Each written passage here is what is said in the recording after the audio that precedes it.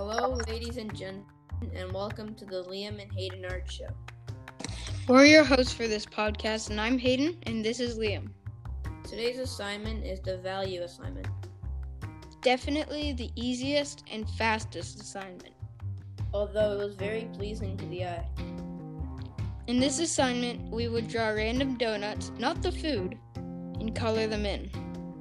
If a donut overlapped another donut, we would shade the color darker and give it a sort of shadow. It looked pretty cool. We just couldn't use black or yellow because black you can't really shade because it's super dark already, and yellow just won't go darker, and if it does, you definitely won't notice it. I liked this one because you didn't have to use the color in the background. Yeah, same here. Specifically, we had to draw 5 donuts or bands. That's a wrap, ladies and gentlemen. Thanks for tuning in. And we'll see you next time.